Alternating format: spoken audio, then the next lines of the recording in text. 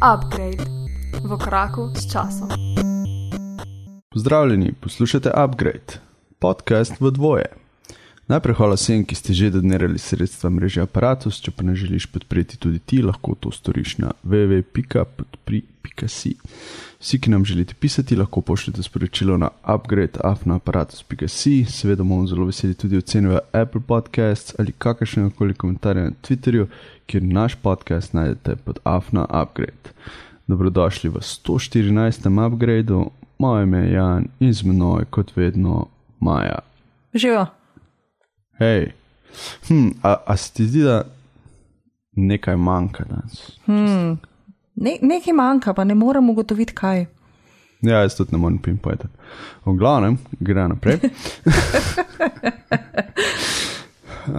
Ja, spet je podcast v dvoje. Prejšnjič sem jaz bil out of commission. Uroš danes ni zbolel ali pa karkoli, ampak mu je udeležbo pri snemanju včeraj preprečil ventil v kuhinji, ko mu je vse raznesel in se pol igral Mojstra Mihata. Mojstra Mihata, ja, oziroma mojstra Uroša. Danes pa ga je v poznih urah povlekla služba v Ljubljano, tako da je zaradi tega odsoten.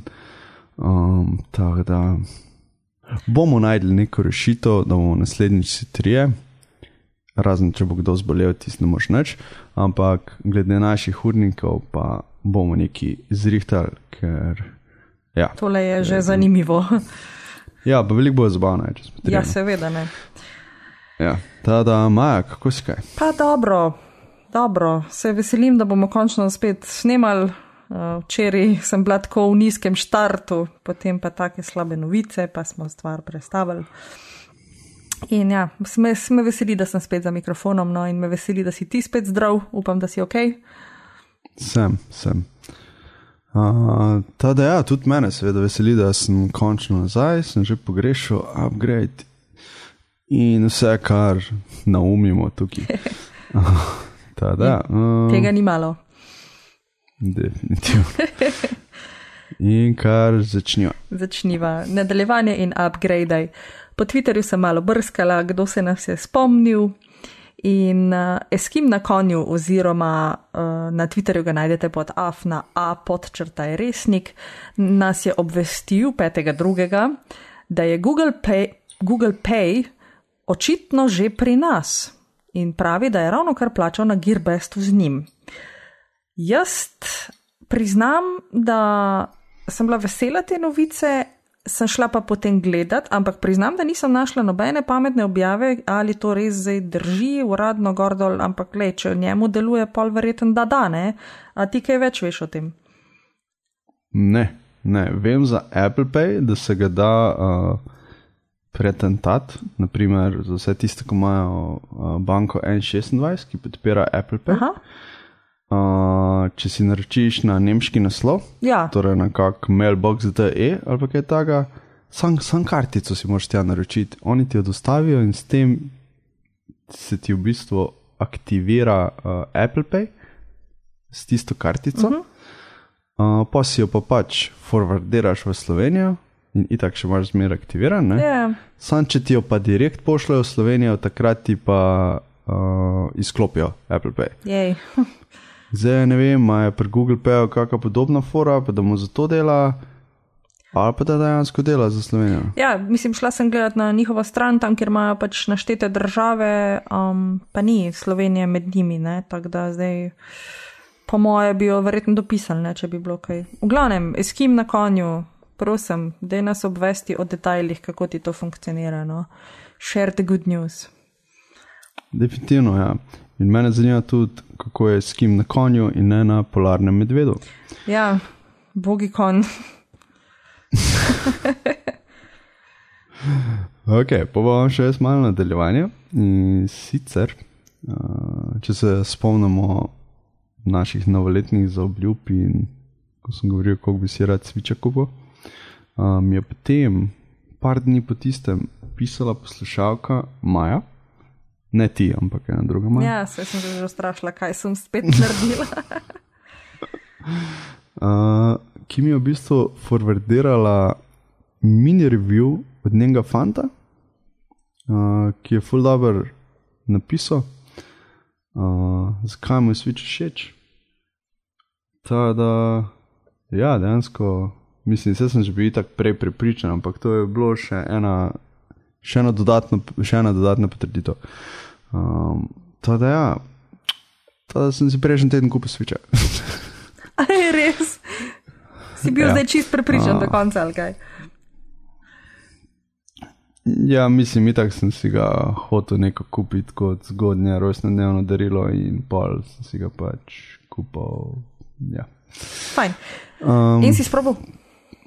Ja, seveda, pa misliš, da bo zdaj bil v škatlici. Ja, ne vem, lej, pojma nimam. Ja, že špilam Zelda, Legend of Zelda, cool. Breath of the Wild, teda sem že vesel.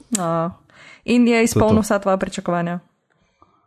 Pretty much. Čakam še iz AliExpressa torbico za okol prenašati, za neke tvi, zato ko zdaj je mal, ne vem, nočem ker tako vršiti torbo noter, ko se lahko ekran popraska.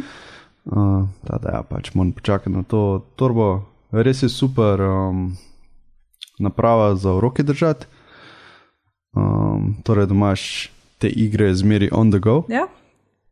Mislim, kdo se lahko tukaj z mano diskutira, saj imaš telefon tudi, ne, pa če imaš iPhone 10, tako ima tukaj zmogljivo grafiko in vse, da zgleda super, ne. Aha.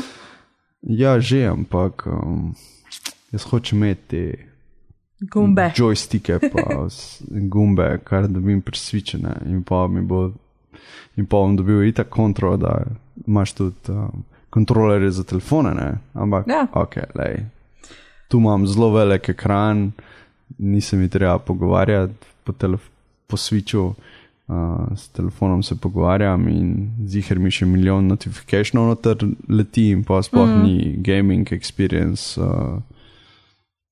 pač ni fajn. Ni to, ja. Pač enostavno na telefonu mi ni fajn špilati, medtem ko na switchu zelo prijetno. In ja, ko mi čakam, da obrnem Zeldo in začnem kako novo igro. Super, lepo. Ja. Fajn. To je to. Ja. To je to, okay. No super, zdaj pa kar naprej. Gremo na si že glih v švunku. In napovedi, ja, zelo imam kar neki švunka, vidim. V glavnem, Googleova vsakoletna konferenca, Google I.O., je predvidena za 7. do 9. maja. Začnejo se, registracija za loterijo se začne 21. februarja, torej zelo kmalu. In mislim, da poteka en teden, nekaj taga. Kaj vse bomo videli? Ja, verjetno najnovejšo različico Androida. Če zdaj pa bo R, a ne? Ja. Tada ja, se že ugibajo v imenih, nimam pojma. Čakaj, je bilo že zdaj nazadnje? Ja, Pita, ne? Ali kako že? Pa je zdaj, ja. Na R, kaj bi lahko bilo na R? R, ne vem. Redkvice. Ja, v angleščini imajo. Ja, vem. Sej Radish je tudi. Ja, Radish, please. Android Radish. Wow, to se ful seksi sliši. Ne mora biti sladko, ne? Ja, definitivno mora biti sladko. Zmeri imajo neki sladicami, da ne vem, da ima povabiti najne poslušalce, naj nama tweetnejo. Ja. Njihove najbolj izvirne ideje. Angleške sladice na R. Fino. Ja.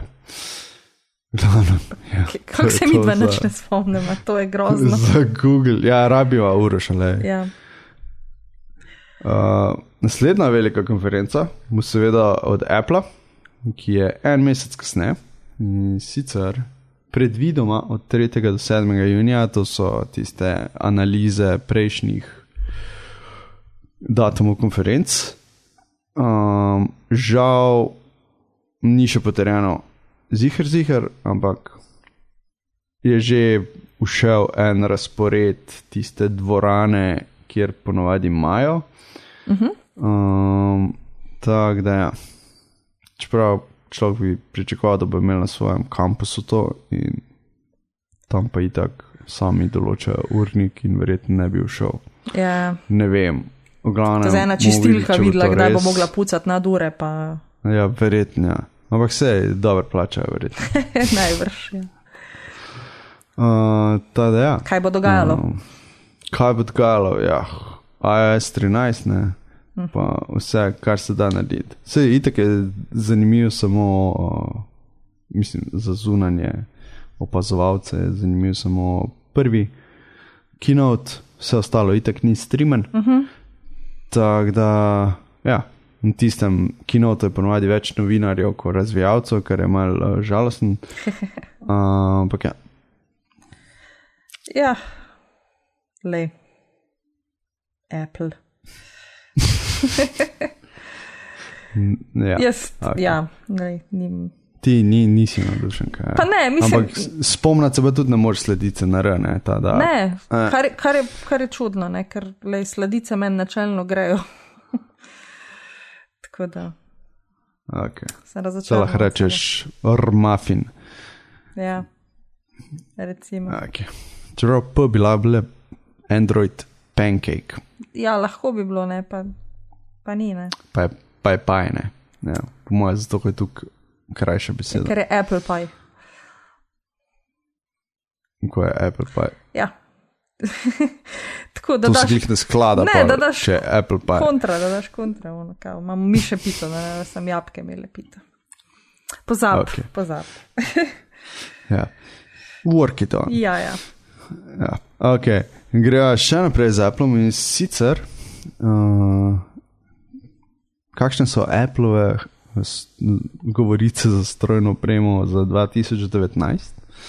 In sicer po nekaterih poročanjih pride nov iPad mini 5 z istim dizajnom, kot ga je imel iPad mini 4, torej 7,9 inčni zaslon, ampak z najnovejšim procesorjem, a pa mogoče eno generacijo starim, nižjo ceno in mogoče celo z podporo za Apple svinčnik. No to pa je zanimivo. Ja. Pač nič presenetljivega. Ja. Dejstvo je, da Apple iPad je ena najbolj prodajanih tablic, ampak zdi se mi, da po tistem prvem navdušenju nad tablicami je to skopnelo in da zdaj pač ne vem, še sam kakšni profesionalci, torej animatorji ali pa ilustratorji kupujejo ta hude tablice.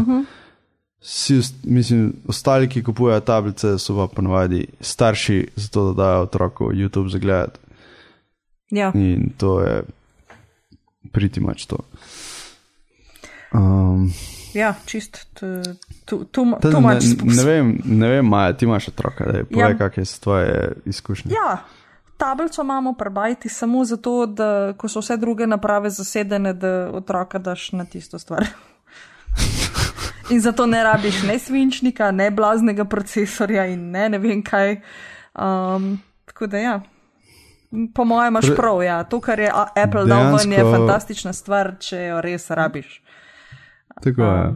Za navaden folk je pa to čist too much in denarja in vsega in je škoda, da jo imaš, če jo ne izkoristiš, ne. Pa ja, pa sploh, če imaš v teh časih malo večji telefon. Ja, se lahko vse narediš, ne vem kaj. Ja, točno to je, a ponovadi ne šel še pa na tablico posebej. Tako, če lahko jaz na Samsungu A5 urejam zapiske za upgrade, pa gre tudi tam, a veš? Točno to je. Tada ja, to je to, kar se tiče iPad mini A5. Bomo videli, če bo to res, če ne bo. Ajde. Kar je skoraj 90% res, je naslednja govorica. In sicer, da bo prišla 7. generacija iPada ven. Torej ne iPad Proja, ampak pač tistega najcenejšega iPada polne velikosti 10-inčnega. z istim dizajnom kot 6. generacija, po mojem tudi zato, da lahko še te stare rezervne dele porabijo in vse, ampak seveda z najnovejšim procesorjem in pa podporo za Apple svinčnik. Še kar se špekulirajo, da bo imel Touch ID, torej bralec prstnih odtisov in pa celo headphone jack, torej za slušalke izhod. Da zanimivo, no? Ja, zato ker ti boš ta iPad dal otroku, ne, ki bo YouTube gor gledal, da ti na vzgubu slušalk, ne, da jih imaš vse na cvirno. Ja. Ali neki. Saj to, ja. Ali neki. Ja. Potem še ena zelo zanimiva govorica z Appleove strojne opreme, se mi zdi 7. generacija iPod Toucha. In sicer iPod Touch je ena taka zadeva, ki je bila včasih ful popularna. Tam nekje od 1. do 4. iPod Toucha, torej od originalnega do 4. iPhona. Potem se mi pa zdi, da je tukaj različnih alternativ prišlo in itak tudi to, da so novejši telefoni, ki so prihajali, imeli zmeri več spomina, da se je mal pomen samega iPod Toucha zgubil. Pač enostavno, zakaj bi imel pametno napravo brez možnosti konstantne povezanosti, torej z mobilnim omrežjem, če lahko imaš itak pametni telefon. Ja. A veš, ne vem. Fora. Mogoče za tiste, ki so hoteli to dati otrokom, ampak glede na to, da imaš sporedno iPad, ja, bojo otroci težili itak za večji zaslon. Da, ne vem, pač iPod Touch je nekaj, kar se mi zdi, da bi mogli 6. generacijo umreti, da ga ni sploh treba delati 7. generacije.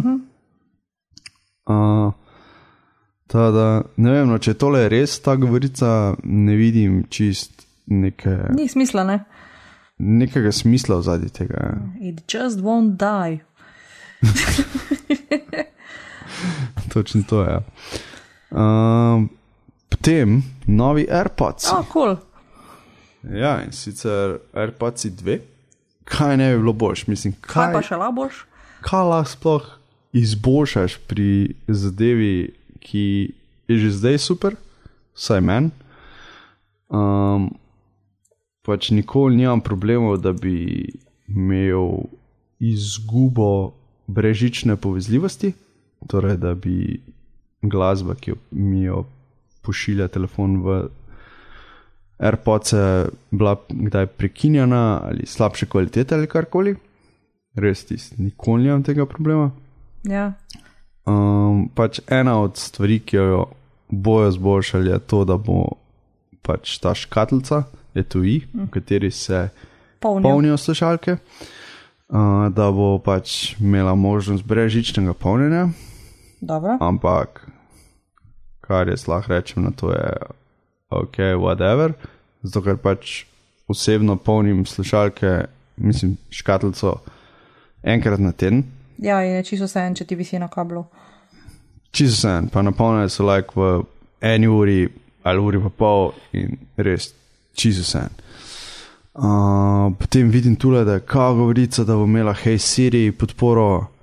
Ok, kakorkoli že, Siri je zabita ko noč, resno. In zdaj še to rabaš, ja. Tudi če ne, no.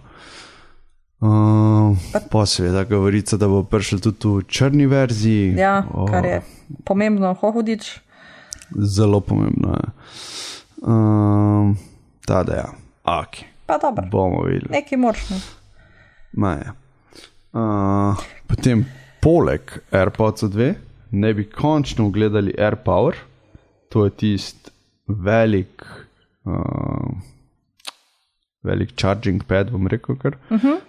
Torej polnilna postaja, na katero odložiš telefon, uro in slušalke. AirPods.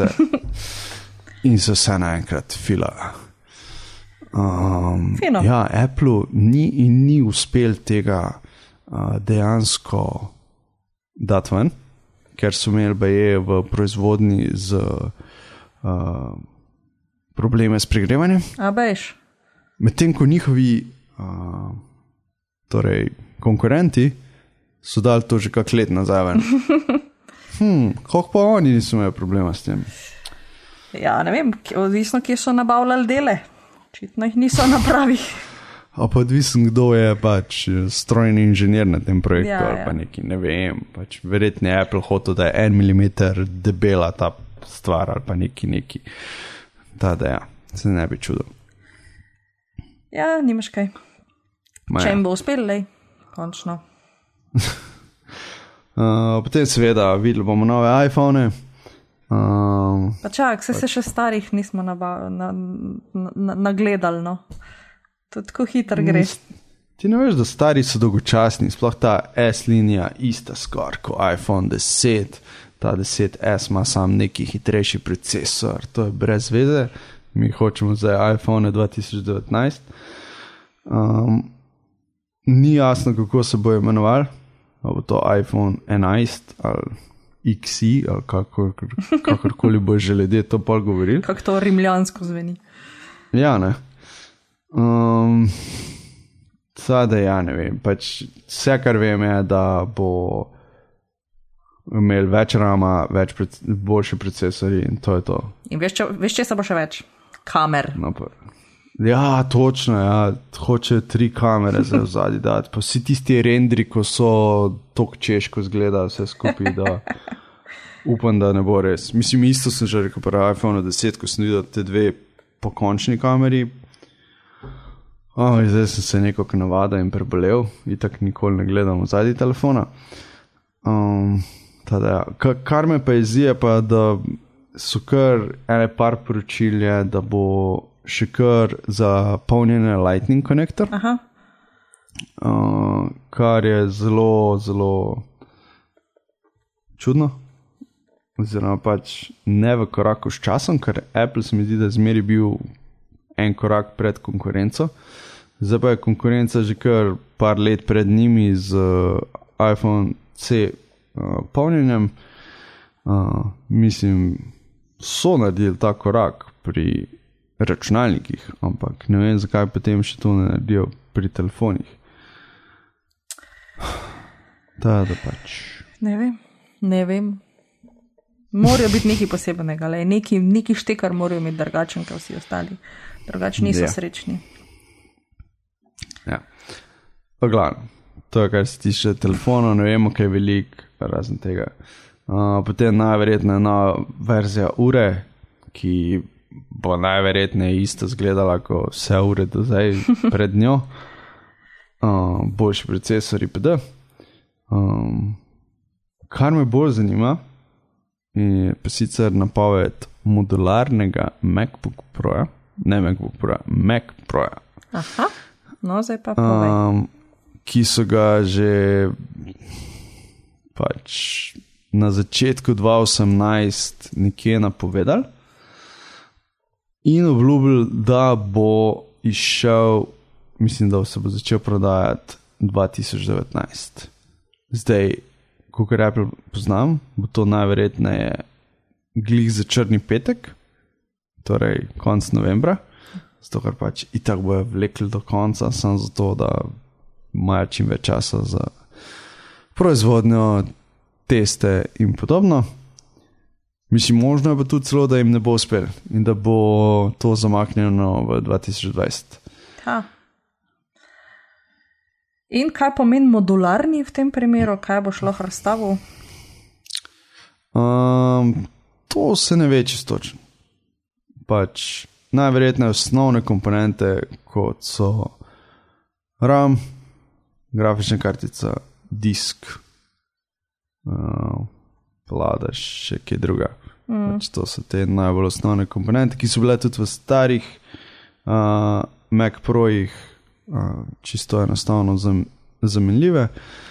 V nekaterih, mislim, da kar vseh tudi procesor, Ampak dvomim, da bo šli tako daleč, da bo šla še procesor menjava. No. To pa res dvomim. Najbrž res ne. Ja. Potem zelo dolgo se že govori tudi o novem Applovem displeju. Torej 5K displej, vsaj 27 inč, če ne celo 30 ali več.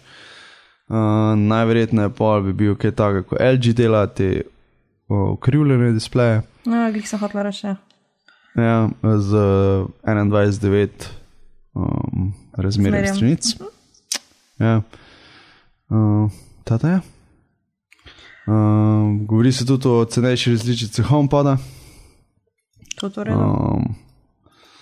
Tudi v redu, ja. Mislim, ta HomePod, ko ga imam jaz, sem zadovoljen z njim, dokler ne začneš Siri uporabljati. Če res, tukaj je ta AI zabit, oziroma asistent ali karkoli je, to pa neverjetno. Nevarno. Ja. Pa seveda govori se že nekaj časa o osveženih iMacih in iMac Projih, torej novejši procesori, več RAM ali pa hitrejši RAM, karkoli že. Nič zunanjega, ampak samo notranjost. In pa isto velja za MacBooke in MacBook Aire in Proje. Tada ja, to je to, kar se tiče Apple. Vse najbrž so obdelo glih vse, kar delajo, tako da to je to. Ja, mislim, da res, sliši se, kot da bo Apple zelo zaposlen v letu 2019. To je res, ja. Noben pa ne obljub bolj pametne Siri, ja. Od vseh stvari. Mislim, se tudi, če ne. Če gremo še malo na Samsung. No, dajmo. Naš najljubši Samsung. In sicer za njihov govorice v njihovem paradnem konju, Galaxy S10, ki prihaja. Mislim, da imajo, kaj zdaj enkrat februarja event, ne? Najbrž ja. Nisem pogledala.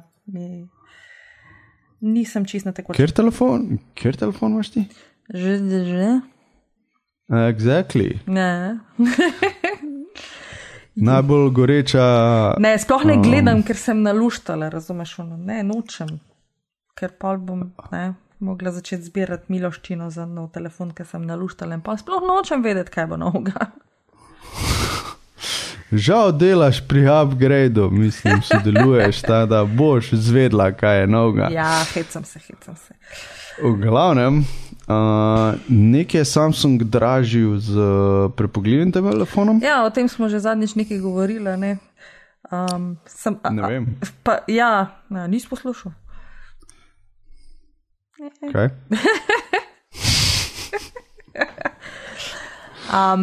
Ja, res je. Prepogljivi telefoni, ampak a se ti zdi, da bo to tako realno? Meni se to zdi, veš, kot prototip od avta. Daš ven v Ženevo na salon, v salon pač na sejem za pogledat, ampak tega v resnici pa nikoli ne narediš. Ja, to se sliši kar prav, Mislim, že tak ima veliko ljudi probleme s tem, da so štorasti. Ja, dajmo zdaj imeti 3 ekrane, a veš, za razbit. Ja, točno to, ne. Mislim, jaz predvidevam, da ker ta tehnologija tako sveža, da to bo mogli biti svinsko drago, sploh zato, ker ni v masovni proizvodnji še. To, da uničiš, a pa tudi za samo proizvodno. Spomnim se, ko je prvič začel Samsung z Edge serijo. Torej, da so imeli uspeh izdelave tega stekla 50%. Torej, vsak drugi je bil fuč. Je bil pač fuč. In ga ni uspel prav upognati ali pa karkoli. Ampak te Edge tu, mislim, vse imaš kakšen model pri posameznem proizvajalcu, ampak ni to nekaj, kar bi folk dejansko navduševali, da bi to zdaj masovno bilo. To je spet ena izmed tistih muh, ker se da. Točno to je. Točno to. Ni postal pa nek standard. Ne, ni. Ja. Medtem ko noč, To je pa standard, le. Zdaj pa to standard, ja, da imamo pa vsi noče. Ja. No, sem zdaj pa niso več, ne, o tem smo zadnji že z Urošem debatirala, da pač zdaj je pa bolj fajn, da imaš ekran od vrha do tal in prevrtan ga za tisto lukenco za kamero, ne, to je pa zdaj tudi zanimiv izziv. Tako da me zanima, če v Samsung se tega loto, ne. Ja, tis mi je dejansko lepo je, všeč. Ne? Ja. Fajn je, ful pridobiš placa. To zato je. Ampak pač jaz bi rad sam ena luknca, a veš, da nimaš pol jih milijon, Ja, ne vem, 3. Eno za to, Zato, ker drugo treba za to. imeti IR kamero noter, navadno kamero noter, pa še senzorje za bližino in svetlavo. Ja, to je že pol vse, če imam noč pismo, vse je lepše podzgledal, kot pa tiste 3 luknje tam noter. Ja. Ja. V glavnem, kaj je še glede S10-ke, sicer bo eden prvih telefonov standardno Wi-Fi 6. Mislim, te številke so mene zdaj ful zmedle, ker jaz sem pač navajen na 802.11 AX ali pa AC ali pa whatever. Mislim, da je to AX. No, v glavnem, karkoli že.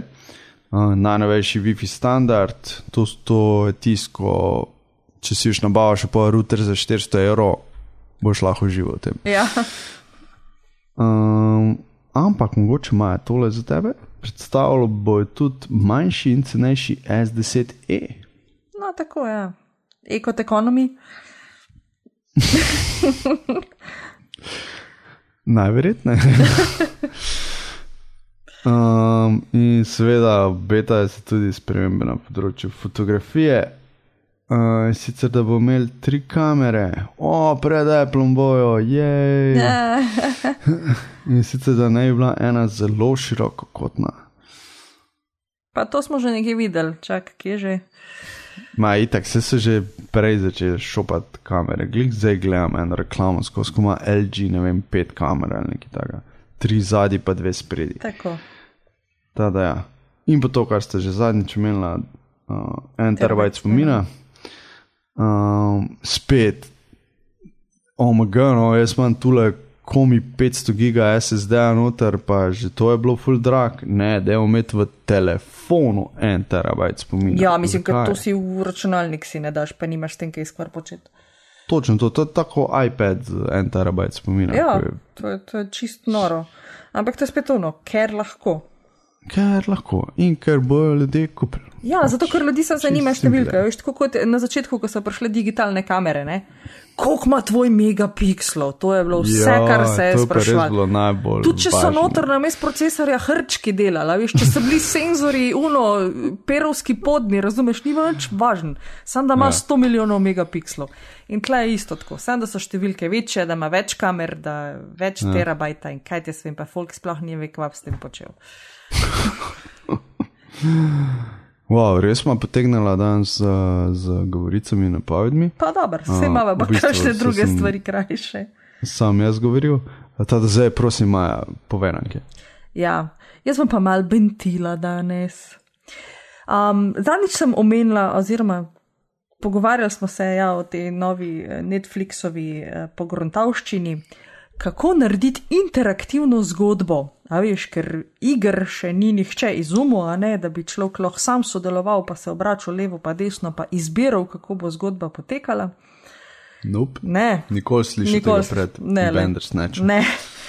Ampak ne, zdaj pa govorice se širijo, da Netflix preko Bandersnatcha si zabeleži vsako vašo izbiro.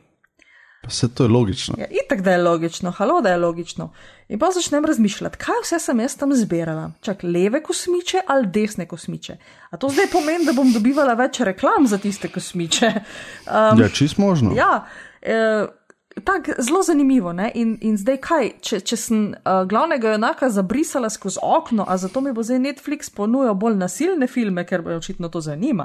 Skratka, ba je, da naj bi te podatke zbirali zato, da bi bolj individualizirali mojo uporabniško izkušnjo pri Netflixu. Na podlagi kosmičev, 2 audiokaset, ki jih moraš zbrati, pa ene par pretepov, ki jih moraš speljati.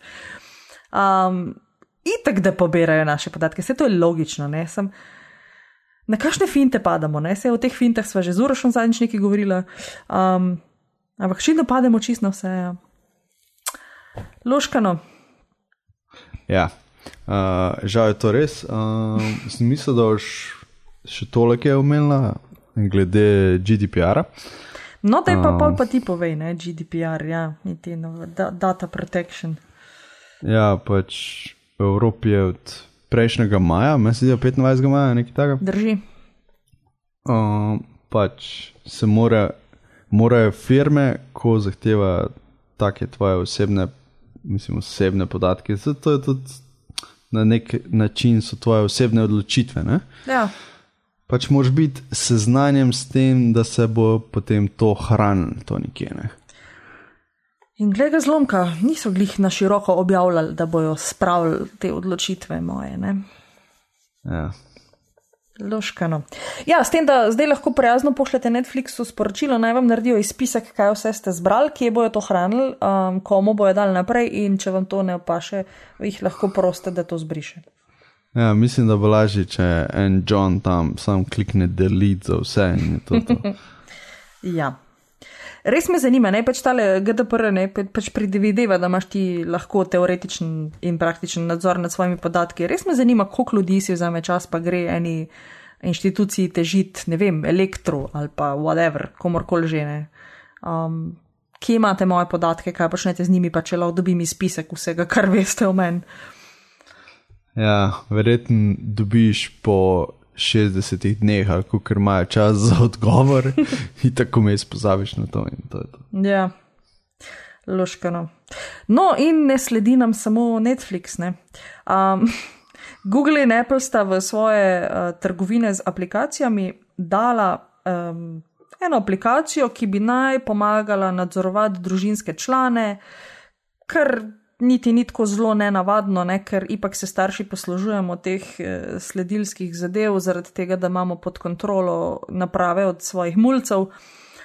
Je pa finta, da se tele aplikacije zelo super downloadale v arabskem svetu, kjer so muslimanski gospodje lepo fino začeli nadzorovati svoje žene. In Amnesty International je skočil v luft. Kako to ni pravično? Da itak so gospe v muslimanskem svetu precej zapostavljene in itak morajo prositi za dovoljenje svoje može, brate in očete, če lahko, ne vem, same brez spremstva grejo kam, če lahko si določene stvari kupijo, če lahko počnejo to gor, dol, tretje in četrto. Zdaj pa še to počnejo z aplikacijo in je zdaj izgledalo tako, kot da Google in Apple podpirata take nehumane poteze muslimanskega sveta. Ja. Ampak? Mislim, da je to bilo mogočen zaradi tega, ker lahko ti inštaliraš, vsaj do prekratkim, si lahko inštaliral to, kar ste tudi zadnjič govorili o tem certifikat in potem si katerekoli aplikacijo lahko inštaliral prek tega Enterprise certifikata. In da tukaj gre za isto stvar. Kogar sem bral, Apple že raziskuje to in tako je omaknil aplikacijo. Ampak ja, definitivno ni cool in je zelo narobe. Ja, mogoče v osnovi pač aplikacija bila res bolj tako iskreno, pošteno mišljena, ne? Ampak ljudje to zelo znajo izkoristiti. Razen, če so dobili naročilo kakih šejkov, ki so blazno podprli projekt. Ma ja, da so 10 evrov za aplikacijo in to je bilo to. Da ja, ok. Zdaj imam pa še jaz mini bentenje. Povej. In sicer mislim, da je prišel čas, da bom jaz zapustil Gmail. Opa. Ja. Problem je, da imam svojo domeno na Gmailu prek Google Appsov. Ajde, če bi bil edini uporabnik tega maila, bi to že naredil ustavni, ampak nisem. Pač je še zraven moja družina. Torej, da pojasnim svoje razloge zaradi tega. Pač že pred leti so prišle ven podatki, da Google skenira vsa naša sporočila v Gmailu In na podlagi tega dobivaš potem personalizirane oglase. Okay. Seveda, to se mi zdi zelo velika kršitev zasebnosti, torej privacyja. S tem itak te že Evropa z nekimi zakoni ščiti proti temu. Francija je na primer glih pred kratkim Google kar spošteno denarno kaznijo kaznovala, ne spomnim se točne cifre, ampak je bilo v zelo velikih milijonih. Ampak enostavno se ne morem otresti tega, da čeprav je Google potem pred kakim letom rekel, da več ne skenira tvojih e-mailov, da še zmer sodelujejo z ameriško vlado in njenimi agencijami, da lahko kadarkoli dostopajo do tvojega maila. Ok, zdaj bo pač itak so zmeri pametnjakoviči najdejo, ki rečejo, kaba koga briga, kaj ti po mailu pošiljaš, pa kdo misliš, da si ti, se nisi predsednik česarkoli že, ne? Ja. Ok, res je, ampak jaz niti to nočem, da ima nekdo možnost dostopati do mojih zasebnih stvari, tudi če sem nihče v tem pomenu. Ja. Pač niti to, da imam jo možnost. Ker ja, viš, če je možnost, pol je zmeri možnost za večje neumnosti. Ja, ne? Zdaj, dokaj ti sam še reklame pošiljajo, je to še ok, ne? Ampak nikoli ne veš, dokot to lahko gre. Ne? Ja, in za večje posegajo v zasebnost. Ne? Ja, sej. Mislim, ful je zanimivo, glih kolega, ko smo omenili, da bi rad zapustil Gmail, mi je rekel, da se z bratom v slovenščini pogovarjal po telefonu. Ja? Oba imata Androide.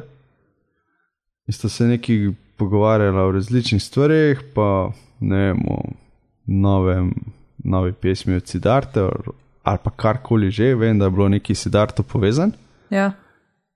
In rekel, da je naslednji dan začel na netu videvati oglase od Siddharte za koncert v nekem kraju. Bolano. Naslednji dan. Tada, ne vem, pač. Itak sem že zelo potegnil ven svojo aluminijasto kapico. Ampak res mi zdi, da je nekaj na tem, da Google skozi skenira, sploh če imaš kak Google Home, če uporabljaš Gmail, če v svojim Gmail profilom, ki ga imaš linkenga na YouTube, imaš ga skozi prijavljen v Chrome noter, sploh takrat, ko srčeš zadeve po samem Googlu. To je res skup enih takih informacij, ki jih lahko Google enkrat, mogoče jih že, začne prodajati oglaševalcem, torej tretjim partijam, tujim firmam, ki pa mogoče ne bojo tukaj, ne bom rekel, da že Google zdaj spoštljivo dela s temi podatkami, ampak lahko, da bojo oni še manj spoštljivo delali s temi podatki. Ja. In da bo imel dostop do tvojih podatkov, boh ve kdo. No sej. Ker Google še sen, koliko tuk pas na te stvari, ne? Da ima saj približen nadzor, ker verjetno si ne more privoščiti nekega hudega fiaska, da bi vas zdaj pobegnil mu ne vem koliko podatkov, ampak ja, če grejo enkrat naprej, tam pa ne res ne veš, kva se z njimi dogaja. Ja, mislim, je že ta možnost, mislim, razvijalci aplikacij že imajo možnost, da če naprimer je nek extension, neka razširitev za Chrome ali Firefox, pa da ta extension potrebuje, da ti lahko bere maile in ti to potrdiš, s tem Google že dovoljuje tem razvijalcem branje teh mailov. Jej. Ni nujno, da pol ti razvijalci pošiljajo tvoje maile na svoj servis, ker pač sprijaznimo se, da tukaj velik serverjev, kot jih ima Google, jih ima redko kdo. Ampak vseeno imajo možnost pregleda teh mailov, da sam, ne vem, pač poskenirajo ključne besede, ki jih lahko oblikujejo v tvoj profil in ga prodajo naprej. Tada ja, pri Gmailu se vse bolj pojavlja pač tisti znani rek, da če je produkt zastojn in nič ni nikoli zastojn, pa si v bistvu ti produkt. Avč, ja. Ja. No, zdaj pa druga stvar, ne? Če se odločiš, da ne boš se z Googlom pečal, kakšne imaš alternative? Imaš kar nekaj alternativ, ponudnikov secure emailov. Naprimer, najverjetneje bi šel na ProtonMail, ki ima enkriptirane maile popolnoma. To pomeni, da trenutno še razvijajo search po tem mailu, zato ker ti dejansko ne morejo ti brati mailov, zaradi tega jim ne dela search tvojih mailov. Mislim, dela ti po senderju, pa po, ne vem, subjektu. Ja, ne pa po vsebini. Po vsebini searcha. Sam svojih mailov ne moreš pogledati. Ja, lej. To pa je. Ne vem, pač ProtonMail se mi zdi, da ima še največ trenutnih funkcionalnosti, ki bi se lahko približal temu, kar že Google dela. No. Ja. Razen tega, da ti skena vse. Zato, ker pri njih čist noben ne more, pač po njihovih besedah, tudi oni ne, da bi ti lahko brali maile, zato ker so enkriptirani s tvojim private keyem in geslom. Nice. Da.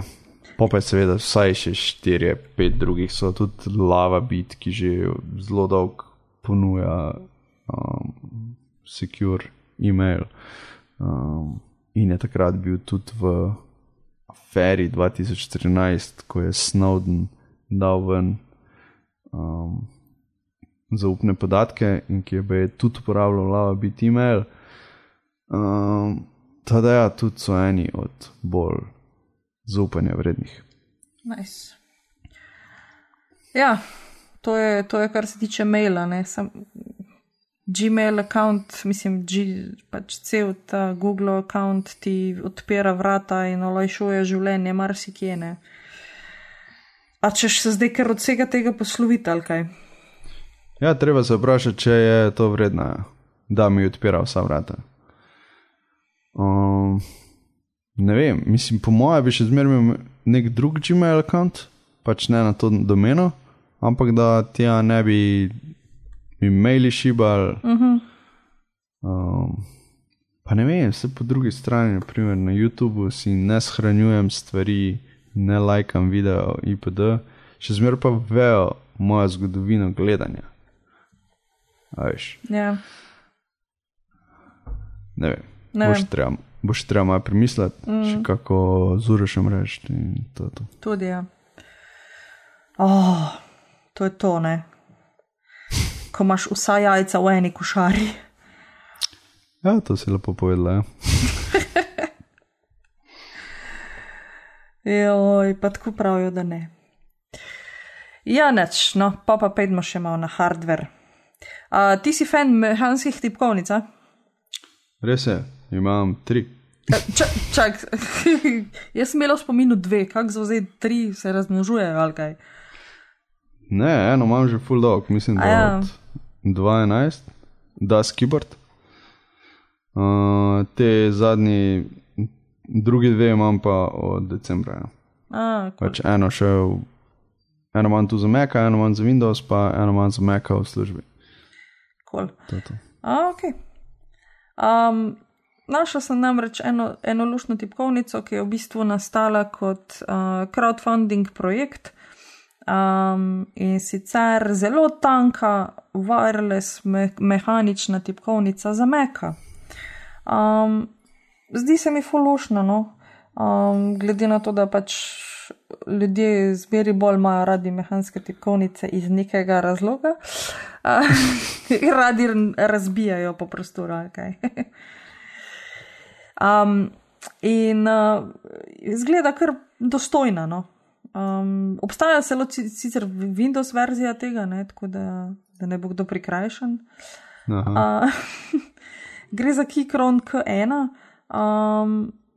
ki je cenovno tako od $70 naprej, taka luštna tanka tipkovnica, ki ima pač nekaj specifičnih funkcij za Appleove uporabnike, recimo, ne vem, gumb za Siri priklicati, zakaj to rabimo, ne?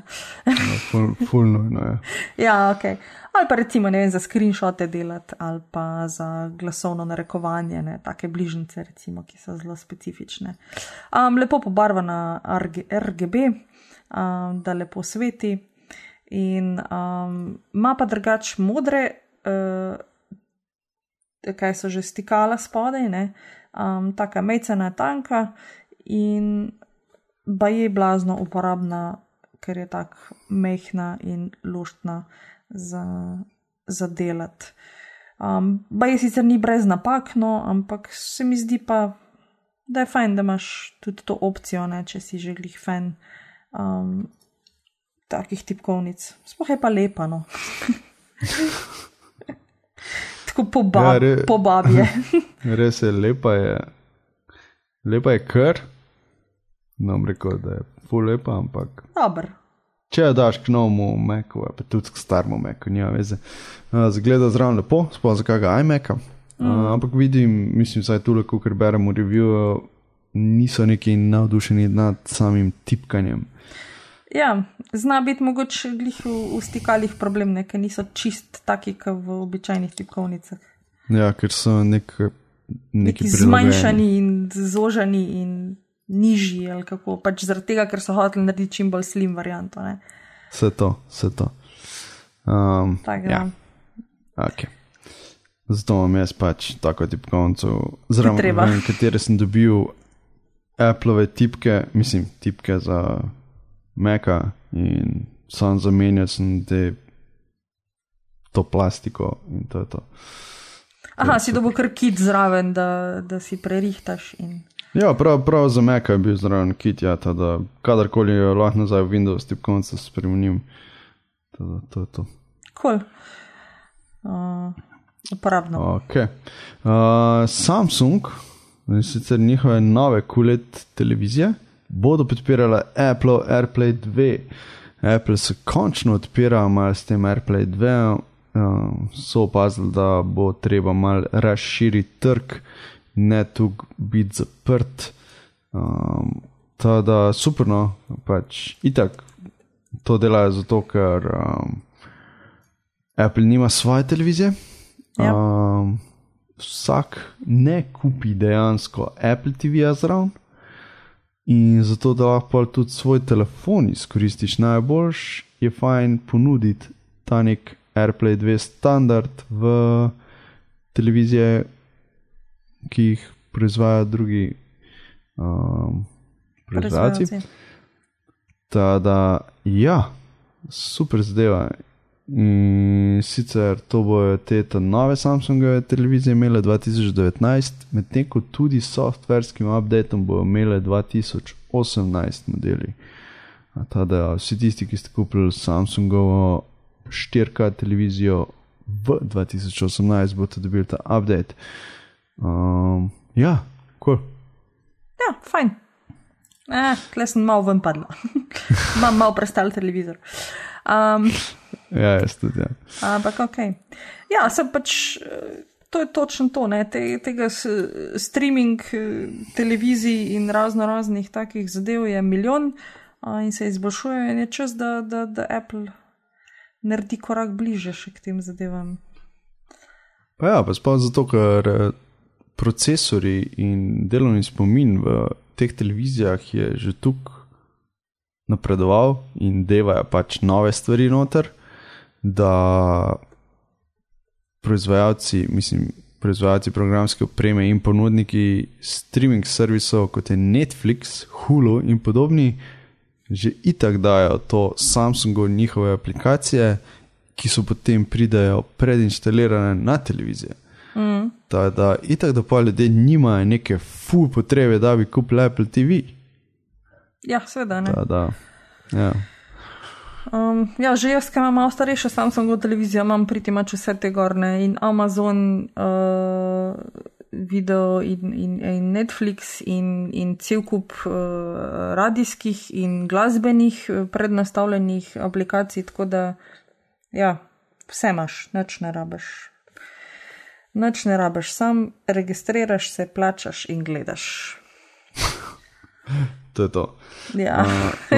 Bi še kako rekli o varnosti teh operacijskih sistemov, ampak to je pa tak rabbit hole, da se sploh ne splača. V glavnem, TLDR je ni varen. Ja, pa tudi za uporabo so, ne vem, mi ni, ta Samsungov sistem mi ni všeč. Smotanje za uporabo, no. Tako. Ok. Ja. Rover Mars Opportunity je zaključil svojo misijo na rdečem planetu. Ja, in sicer na začetku je njegova misija bila začrtana za 90 dni, ampak ker je zadeva še kar odlično delovala, so jo podaljšali, dokler ne bo več delal, in zdaj je 14,5 let kasneje se je njegova misija končno končala. Ful smo dobili od Opportunityja, pristal je v kraterju, mislim, da je tudi zdaj zaključil v drugem kraterju, največ kilometrov je prevozil na Marsu kot katerokoli drugo plovilo oziroma katerikoli drug robotek. Tako da res super je bilo tole izkoriščen in znanost je prišla že toliko daleč v teh zadnjih letih, da komaj čakam, da vidim, kaj bomo še poslali v vesolje in kaj bomo odkrili. To smo tako lepo povedal. Ti si imel vsakr na te vesoljske misije, ne da? Definitivno sem vsakr na te stvari. Gledam Star Trek Discovery, obožujem Firefly in podobno. Tada ja, komaj čakam, da gre Musk na Mars, da vidim, če mora rata. Ja, če bo komu, je to verjetno da njemu in to v kabrioletu. V kabrioletu, ja, točno to. Ja, sem nekaj mi pa ni jasno, kako so to zračunali, 90 dni pa 15 let. Tule so se pa za par decimalk zmotili. Čist malo, ja. Ali pa je to tista finta, veš, kaj v vesolju drugač čas poteka, kako na Zemlji. Glede na to, da Mars ni tako blizu črne luknje, tam čas isto poteka kot na Zemlji. Ja. Ne bi smel biti tako problem, ne. Ampak ja, je super, da je ta stvar toliko časa preživela, ne, da ni bilo treba še več pleha gor pošiljati, tako da tudi z ekološkega vidika je to čist fajn. Če že moramo pustiti nekaj tam gor, da je res služil svojemu namenu dolgo časa, ne, ker drugač bi že, ne vem, še 5 drugih kant tja gor spravili. Ja. Ali ne? Ok. Ja, ne vem, pač verjetno bomo vse, tudi če je to bilo tako. Zato, ker pač tehnologija gre naprej, zmeri kakšne nove senzorje in instrumente dajo na te stvari, ko jih niso mogli dati na prejšnje robotke. Tada ja, zmeri nekaj novega raziskuje, tada se stvari ne ponavljajo tako veliko. Tada, zato jih moramo poslati, verjetno ne 50 več. Sej bomo še.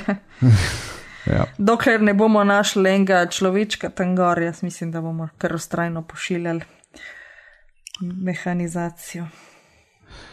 In mi da smo že okoli 1 ure, tada pejmo naprej na software. Evo, našla sem eno cool aplikacijo za rekreacijo, za tekače ali pa kolesarje. Strava ima aplikacijo, ki se ji reče Route Builder in v bistvu ni nič kaj tako grozno posebnega, ima pa eno krasno funkcijo in sicer, da ti najde pot za najprimernejšo pot za rekreacijo na podlagi tega, kaj ti narišeš na zemljevid. Recimo, greš, ne vem, v New York in se odločiš, da bi pač, ne vem, tekel okrog ne vem česa in si lepo odpreš aplikacijo, zemljevid in si na zemljevidu pač približaš lokacijo, ki te zanima in jo s prstom obkrožiš ali pa narišeš črto od A do B, pač od kod do kod bi rad tekel. In to tvoja prstno sled aplikacija spremeni v natančno pot po ulicah, kje se da najlepše teči, da te ne bojo ustavljali semaforiji, enosmerne ulice, prevelik promet in tako naprej. Ne. Strava ima menda ful veliko bazo podatkov od drugih športnikov, tekačev, biciklistov in vseh možnih podatkov, da ti najde, da zelo veliko ve o cestah in ulicah in ti na ta način lahko optimalno pot nariše, kje pač pejt se rekreirati, da boš čim lepš izkoristil tisto svojo pot, ki si jo približno začrtal. Ne. To se mi zdi zelo fajn za odkrivati nove poti, kje bi se rekreiral. Tako da to. Kdaj bom jaz to uporabljala, ne vem, ker se rekreiram bolj mal. Sem pa čakala, da bo z nama Uroš, da bi on to pokomentiral, glede na to, da ful veliko teče, ne. Da vidim, če to za enega tazga, ki pa že malo bolj konkretno se s tem ukvarja, dejansko uporabno, pametno in če bi on to recimo sprobal. Tako da pač, ja. Ker jaz trenutno pretečem še premalo, da bi po moje ta aplikacija sploh zaznala gibanje. Druga stvar se mi je zdela pa zanimiva, da se Rusija namerava odklopiti interneta. To je tak, ker, mislim, veš ono, ne? Bo predsednik tam pritisnil na en gumb in bomo vsi brez interneta. To tako zveni, ne? Ja, ampak ni čistko, no.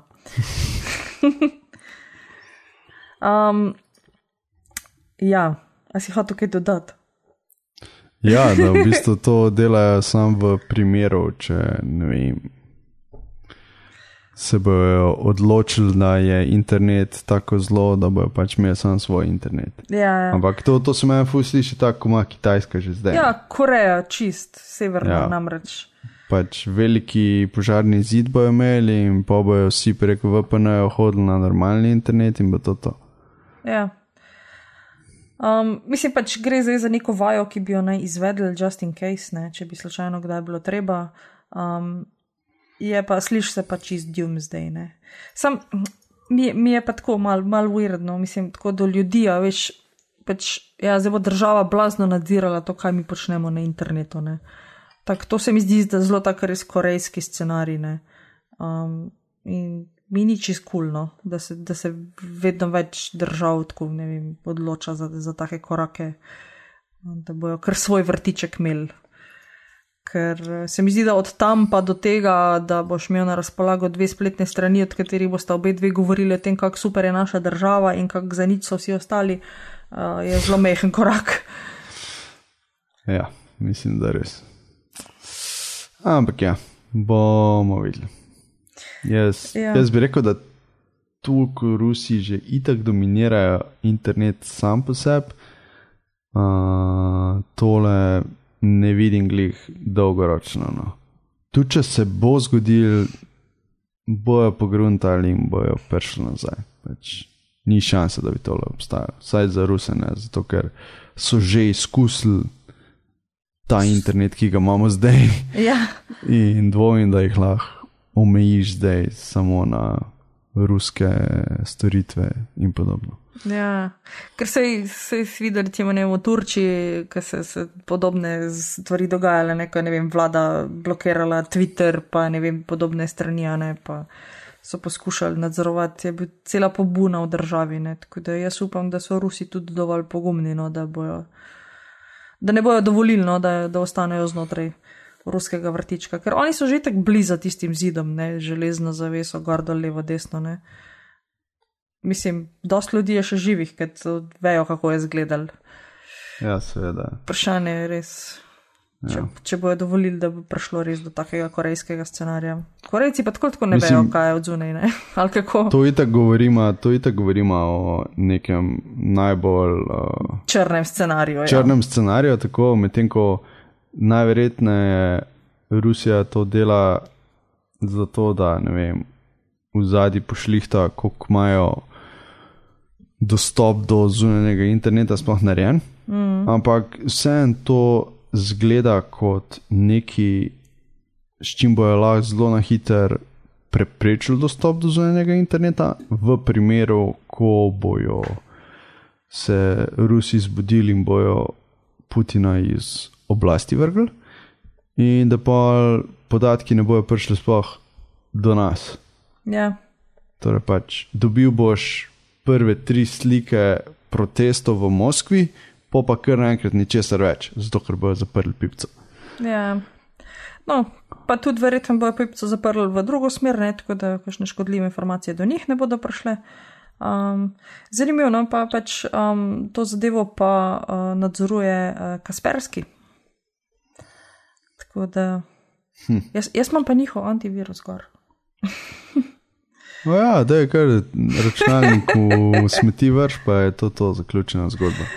Cool, jaz bom zdaj del ruske zgodbe. To, da mi podatke krade že Google, itak kaj, lej, sej bi že vsi. Še kdo bi kaj vedel. Mislim, ja, lahko moče, ne, milijon stvari inštaliraš, pa ti bojo vsi kradli. Sam pa boš verjetno imela, tako so bila včasih v Internet Explorer 6, ko si imel tistih enih 20 unih vrstic za različne srčanje in bližnice do vsega. In pa so se ljudje sprašvali, zakaj to včas dela internet oziroma računalnik.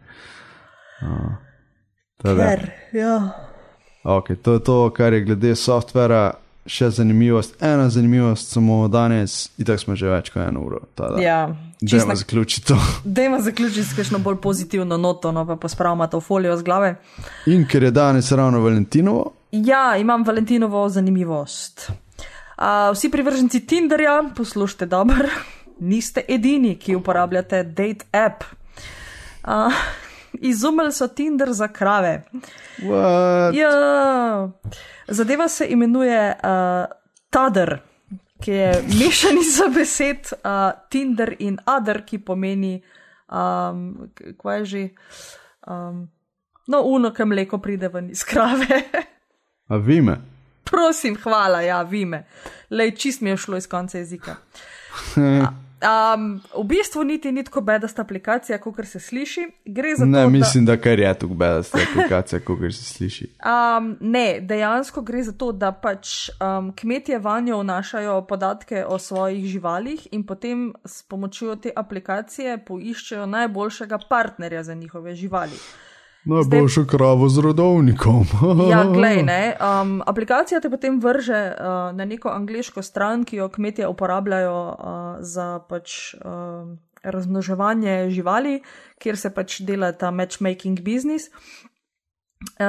In jaz si mislim, da pač, če si kmet, ki se ukvarja pač s kravami in če hočeš obdržati neko dobro linijo mlekaric ali pa dobro linijo, kaj jaz vem česa, je pomembno, stejko v končni fazi je pomembno, ne, kakšne partnerje privoščiš svojim kravam, ne. Tako da, lej, zakaj pa ne? A veš, zato imamo tehnologijo, da olajša vsakdanje zadeve. Ja, ok, sam ne je bilo treba primerjati tega s Tinderjem, ne. Mislim, ime so pa zbrali, lej, tako da ja, zveni. Okay. Si zamisliš, da potem kmet zvečer zamenja aplikacije, ko gre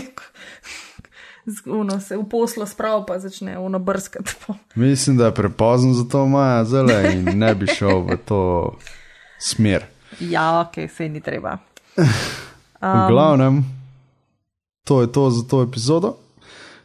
Vabljeni tudi poslušanje drugih podcastov mreže Apparatus, ki jih najdete na apparatus.si oziroma v vašem podcastu odjemalcu.